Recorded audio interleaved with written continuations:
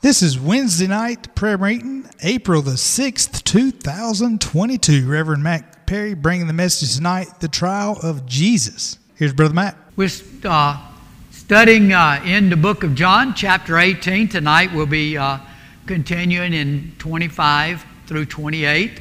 And it's continuing with the trial of Jesus. And also John is moving us back and forth from out in the courtyard back into the church, and there's several things going on at the same time. And also I found it interesting that Luke and Matthew also, when you go back and check their thoughts on what was going on that night, and I believe that it was based on what Peter and John and what their discussion was after this trial. They learned a lot, and I understand the way Luke describes what happened to Peter in the courtroom when Jesus looked at him when the crows crowed 3 times is a wonderful thing that happened. And I want to talk to us about that a little bit tonight. But first of all, let's read the scriptures. And then we'll do a little review of last week to kind of lead us into where we're at this week. So looking, first of all, at verse 25. And Simon Peter stood and warmed himself. So he's out in the courtyard with the soldiers and some others, and around a fire. And they said, therefore, to him, art thou also one of his disciples? He denied it and said, I am not. Remembering from last, we'll talk about in a few minutes, at the gate, he told the young lady at the gate, I am not. Well, so this is the second denial. The second time he said, I am not. So let's look at verse 26. One of the servants of the high priest, being his kinsman, whose ear Peter cut off. Remember, when they were in the Garden of Gethsemane, Peter cut an ear, and then Jesus healed the ear, put it back on, saith, did not I see thee in the garden with him? And Peter then denied again, and immediately the cock crowed, and so the rooster crowed, just like Jesus prophesied. We'll talk about that. And in verse 28, then led they Jesus from Caiaphas into the hall of judgment, and it was early, and they themselves went not into the judgment hall. So talking about early in the morning, the sun is rising now.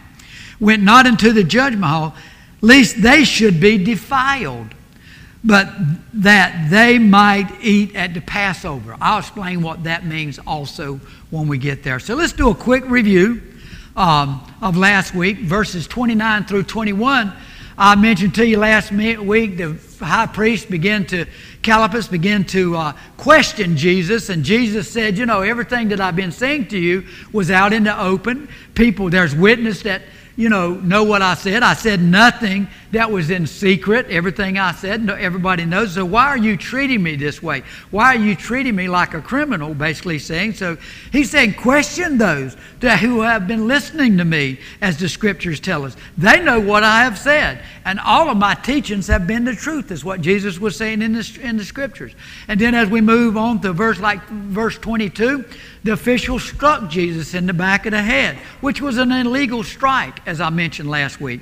And then in verse 23, Jesus says, if I've lied, prove it. In other words, bring someone to testify that I've done something wrong. And they did not. So a lot of what they were doing was illegal and contrary to the Mosaic law at the time. So they were the ones that were the lawbreakers. They had no witnesses at the trial. That they couldn't prove that he'd done anything evil. They didn't give him nobody to defend him. The trial was obviously a mockery. And also the trial didn't, their law said it couldn't begin in a day and end in a day, but it did. So many things they did that day was just a pure mockery of the ones mocking their own laws. They were breaking their own laws, as I said last week. And there was other things that happened that night that was illegal also. But also, what were they accusing Jesus of? I explained last week 2 things, which is very important, because when you lead into when he took them and put them before the governor, that ain't what they accused him of. I want us to take note of that tonight. First, they said that Jesus was falsely, claiming that he was the Messiah, but we know that he was. And also they were saying that he was claiming to be the Son of God, which we know he was. But they were saying that he was falsely doing this. So basically, they accused him of blaspheming. Blaspheming. I don't think I used that word this week, but it came into my heart last week, but it did come into my heart this week. Basically, what they were accusing him of is blaspheming. So the religious leaders, as I mentioned, some of the things that I thought about as I taught last week is, they were the ones that were the smartest, the trained. They knew the Old Testament, yet they knew the laws, but yet they were breaking laws. But yet, according to the Jewish laws and Jewish prophecies, everything that was said in the prophecy part about the Messiah was fitting exactly who Jesus was and what he did. For example, they're the ones that were teaching this. And the very first one that came to mind was in Micah 5:2. The Messiah would be born in Bethlehem. We know that Jesus was born in Bethlehem. Could have been easily proven. Also in Isaiah 7:14. Some of this, I thought it was amazing that some of this was mentioned again Sunday night by Matt in his scriptures and in his teachings about how, everything Jesus did was validated. It could have been easily validated in that court. Isaiah 7:14, that his mother was a virgin. That could have been easily validated by the mother. In 2 Samuel 7:12, the Messiah was to be born in the house of David. He was. Mary was from the house of David, part of the family.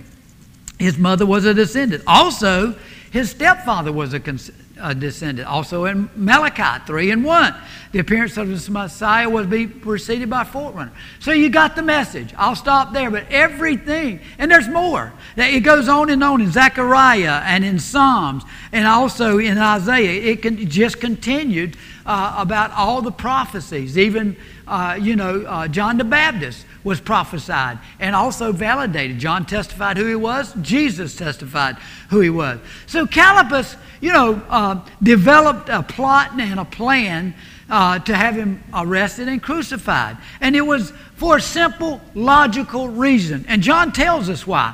In John 11:48, he said to us in that scripture, this is what Caiaphas said, if we let Jesus continue, everyone will believe in him, and then the Romans will take away our place in the nation and our power in the nation. And basically what Caiaphas is saying is that they're going to take away my power. They're going to take away who I am. But Caiaphas didn't realize, the high priest didn't realize what he was doing exactly what God knew he would do. God knew that he would, what he would do, and what he did is he actually set the history in place for the Romans to do exactly what they did 40 years later. They destroyed Jerusalem. They destroyed the temple brick by brick. So today, the world, when I think about these 8 facts or 9 things that I told you last week, the facts are we have the New Testament. And I wanted to relate to how all these prophecies happened just like Jesus said they would.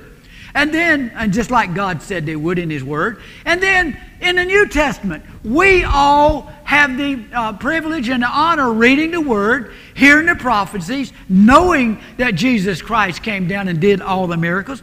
There's a lot of facts that we need to understand. And the world does not understand it. The facts that Jesus did came. He was resurrected. He did send the Holy Spirit. He did die for us. And the only way into heaven, that's a fact. The only way into heaven, but the world don't believe that. They think by goodness that somehow or another, the way they live, they can get into heaven. That's a lie of the devil. The book of Revelation tells us clearly we're living in the end times. When you put all the facts in the history, even from the Old Testament all the way through the New Testament, all the prophecies are telling us we're living in the end times, the last days. It can be called a lot of things, but the facts are we're living just like God prophesied, and we need to be ready. We need to be ready. The harvest is ready. God tells us in his word that the importance of us praying and witnessing and going out and reaping the harvest. We should be building his church. We should be reaching the lost and we should be living our lives. That's what he's telling us. But this whole world as a general is not.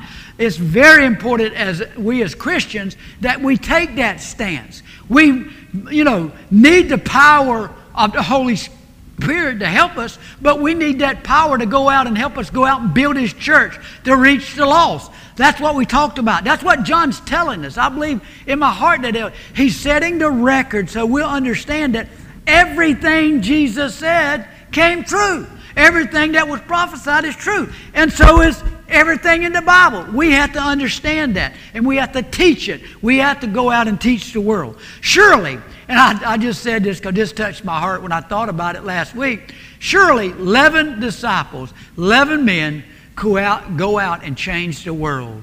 Then how easy would it be for us to go out and change the world as one church? How easy would that for us to do? And God's church is bigger, a lot bigger than us. A lot bigger than us. There's millions and millions of Christians out there that believe like we do. And we ought to go out there and do everything we can. With God's help, we will reach the lost and change this world. God said in His Word, He will outpour His Spirit in the last days, and I'm looking forward to that. I believe that with all my heart. Today the world does not believe. We are to witness and defend and teach God's Word. So when I look at tonight's lesson, that's the way we ended last week. I just mentioned that the main thing was Jesus, and that main thing is what we need to keep in our heart and our mind, and it's what our objective is. Let's don't get caught up in all the things of the world, because that's what the devil wants to do. The devil knows our weaknesses. He wants to get into our heart, get into our mind in those weak areas and destroy us and lead us down the path of no return, to darkness, the path of darkness. So when I look at our study tonight, looking at the very first verse, 25, I started tonight with Peter stood warming himself, and he was asked, are you one of the disciples? And he denied it the second time. I am not. This was his second one. At this moment, in reading the Scriptures, even when you look at the other account of these events, of what they knew based on what Peter and John told them, I believe testified and witnessed to what went on that night. I believe that, and they tell, certain ones tell certain details of what happened that night, I'm noticing, and I mentioned that when I started in John, that each one of them has a way of describing to help us understand. John has a way, I believe, of helping us, and so does Matthew, Mark, and Luke, and John. But at that moment, based on just casually saying, I am not the second time, Peter still did not realize, he did not perceive yet, he did not understand, it didn't dawn on him how important it was what he just did. You know, we as humans, the same thing happens to us. As we go through our life and we're making mistakes, we're making decisions, we're making things without trusting God, without looking to God, without understanding what God is wanting us to do, we get off track. We don't think about what God's Word is. And that's what John is trying to tell us in his Word. We're not to forget what God has told us in His Word and in His prophecies. We are to keep our mind on His Word. That's why it's so important for us to have in our hearts God's Word. There are scriptures that we need. Each one of us needs a different scripture, I'm beginning to believe. There's certain scriptures that penetrate our heart and stay with us and help us and guide us through life. We need God's Word. Peter moment still has not come when he understood when he said it the second time. He just casually said it. That's why we need the Holy Spirit guiding us every moment. That's why God give us the Holy Spirit, because He knows in this old flesh we're going to go down the wrong path. We're not going to realize when we're doing wrong. We're not going to understand when we're doing wrong. That's why we need the Holy Spirit every moment in our life. So there Peter standing by the fire, and you know, I'm thinking about, it's cold outside, but the fire is warming him up on the outside, but he still, at this moment, denied God again, and he still is not warmed up in his heart. He's not in tune with God. Today, as Christians, we have to be very careful that our heart is in tune. It is warmed by the fire of the Holy Spirit. We need that warmth in our heart, that guidance in our heart. We need that to go forward and do His work and will. It is easy. It is very easy for us to stay in the flesh. It's a lot easy, very easy, unless we have the Holy Spirit. When we have the Holy Spirit guiding us, it is very powerful. And when we look at it, it will guide us, it will lead us, and it will teach us when to understand when God is trying to tell us something. So now let's move into the scene. The scene is changing a little bit. When I go to Matthew, the disciple Matthew says in Matthew 26 and 58, as for Peter now is leaving outside and he's going into the courtroom and he's going in there to see the outcome. And he sits with the guards. Listen to what Matthew 26 and 58 said. As for Peter entered and sat down with the guards to see the outcome. So when Matthew heard what was going on, to him this was very important. That now Peter's inside and listening to what's going on. And he sat down. So Peter's now sitting and seeing what's going on. Listen as we go through.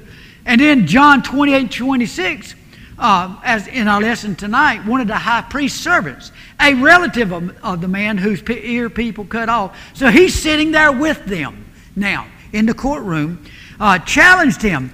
Didn't I see you with him, or Jesus, in the olive grove? And then, verse 27, as we read tonight, again, Peter denied him. The third denial. And then the rooster crowed. In other words, as I've said before, God hit him upside the head. Jesus let him know. Listen what happened. When you go to Luke 22, 61 and 62. So Luke chapter 22, verses 61. In the moment that the rooster crowed, the Lord Jesus turned and looked straight at Peter in that courtroom. That's what Luke tells us. The moment the rooster crowed. And at that moment is when Peter, you know how I know we're going to put all the Gospels together here. At that moment, Peter remembered the word of the Lord had spoken to him about the rooster will crowing after you denied me 3 times. I think about sometimes how the Lord had to speak to us, to remind us through the Word. The Word is what speaks to us. So the Word, Jesus' Word, spoke to Peter. And at that moment, so Peter opened his heart when he heard that crow. It set an event in his mind to remember. That's why it's important for us to have the Word of God. It will remind us when those things in our life confront us. It will help us understand what's going on. I think about that. As a sinner, the only way the sinner is going to be saved is through the Scriptures, through the Word of God, through testimony, through encouragement. You have to wonder, when you're reading this, I did think about this as I'm praying, wonder what, Peter saw in the eyes of Jesus. Remember, Jesus didn't speak. Jesus just looked at him. Now, I know Jesus Christ not only in my heart, but through His Word and everything about Him when you read His Word. There ain't no doubt in my mind there was no sadness or disappointment in Jesus' eyes when He looked at Peter. Hallelujah. Hallelujah. You know what He saw? When Peter looked at Jesus, he saw love. He saw forgiveness. He saw the Jesus that tried to teach him and help him understand the wisdom that he would need, the kind of things that he would need to go forth and do His work and will. I believe it was love and forgiveness. And clearly, when that love is looked at you, when that forgiveness is looked at you, it will pierce your heart.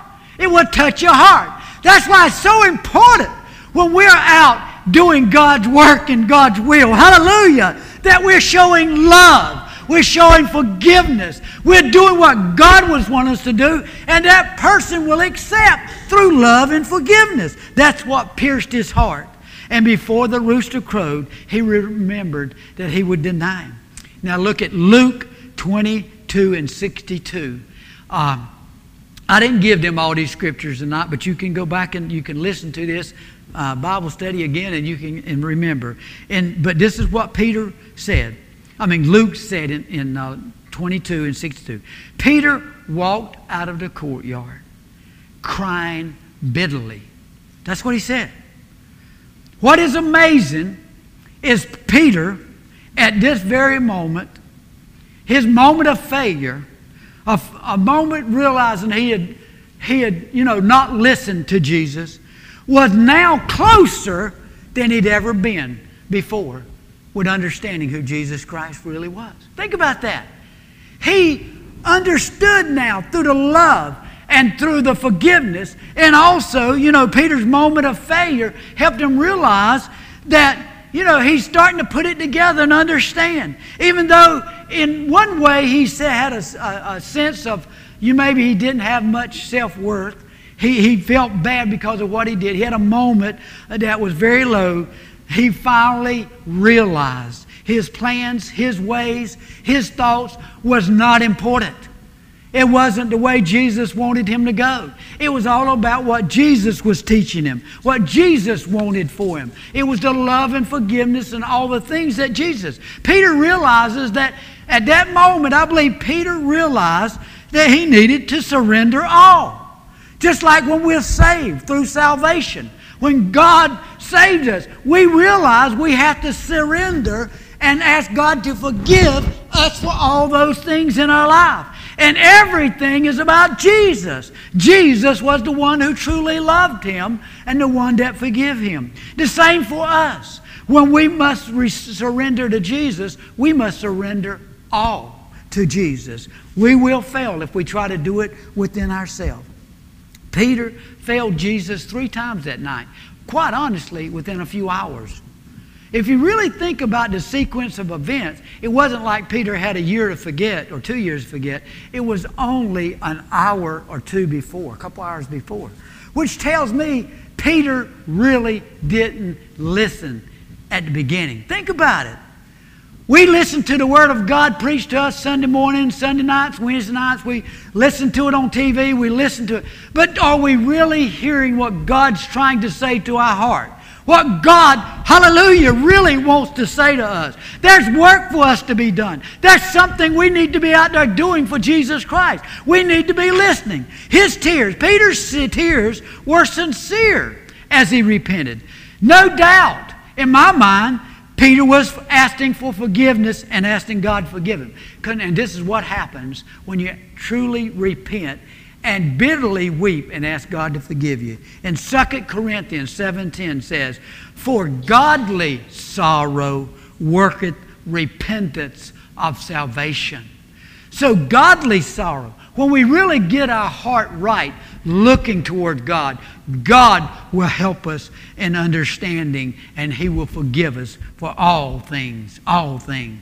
Although Peter had been a failure in many ways and made many mistakes, as we all do, Peter's rebirth, as I'm calling it, his new understanding, his now realizing the accepting who Jesus is and what He meant to Peter, really rebuilt Peter, changed Peter. Just like salvation changed us. It makes us new. It gives us a new understanding. It gives us a new love in our heart, a new direction, a new way of going forward. That's what happened to Peter that night. And we can have that same sense if we'll only accept. And once we accept, a lot of us just accept and think that's it. Hallelujah, that ain't it.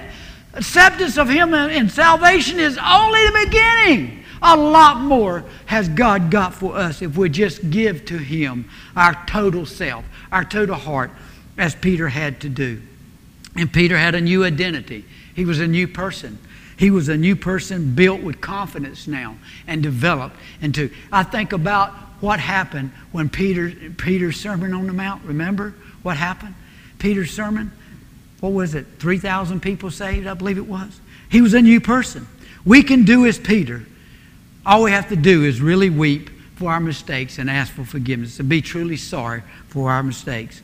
Or we can do, I got to tell you this side of it. I think God wants everybody to hear both sides. we can do like Judas did. In Matthew 27, 1 through 5, when Judas realized what he had done, his deep regrets in his mind and in his heart, he thought that his sin was so bad, what he had done, they were unforgivable, that God would not forgive him. That's what he thought, I believe. Because listen to what in the scriptures it tells us, he tried to give the 30 pieces back. He tried to give the money back. They wouldn't take it. And he threw it down in the temple and ran out. Judas believed that there was something he did that was unforgivable. That was a lie of the devil. The devil had already tricked him and lied to him and led him down the wrong path. But what did he do? He went out and hung himself. Y'all know this story. I think about the 3 years that Judas spent with Jesus. And he just did not believe and accept. Judas did not accept. Not only the teaching. Remember, Jesus didn't only teach. He lived his godly life as God's Son as he walked on this earth. He lived a godly life, blessing people, forgiving people, touching people, and doing all the things that made his Father proud of him. He spent time with him, and he still did not believe. You know, people, the reason I bring that up about Judas is, number one, all sins are forgiven. God, I think some of you may have heard testimonies where people, I actually talked to someone where they said, you know, God won't forgive me. I've been really bad. I've done some really ugly stuff, and God just won't forgive me. That is a lie of the devil. It's a trick. It's a trick to deceive and destroy. That is not true. Jesus will forgive him. Judas could have been forgiven. All he had to do was cry bitterly and ask God and give his heart to God, but he didn't. He did not. You know, when we spend time with Jesus, we need to really realize who he is and how much he loves us.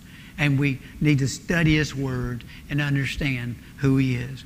Now let's switch back to the courtroom where Caiaphas is setting a stage to get ready to present Jesus. This is amazing. When you go back to Matthew 27 and 1, you know, I've read all of these before, but putting it all together in my little head is just a wonderful thing. But in Matthew 27 1, when the morning was come, in other words, sun was rising, he called a meeting of all the chiefs and elders. That's what it tells us in Matthew 27 1. When the morning has come, all the chief and priests and elders of the people took counsel. In other words, they got together, consulted with each other to figure out how could they trump up charges to get him put to death. Before they presented him to Pilate, the governor, they were discussing how to make sure he was put to death. He got the death penalty. Because what they had accused him of, and what they basically convicted him of, is said that he had claimed to be the Messiah and he was the Son of God. Well, the Roman governor was not going to look at that as a death penalty. That's a religious thing. You guys need to take care of that. They knew that blaspheming wasn't enough, and so they strategized.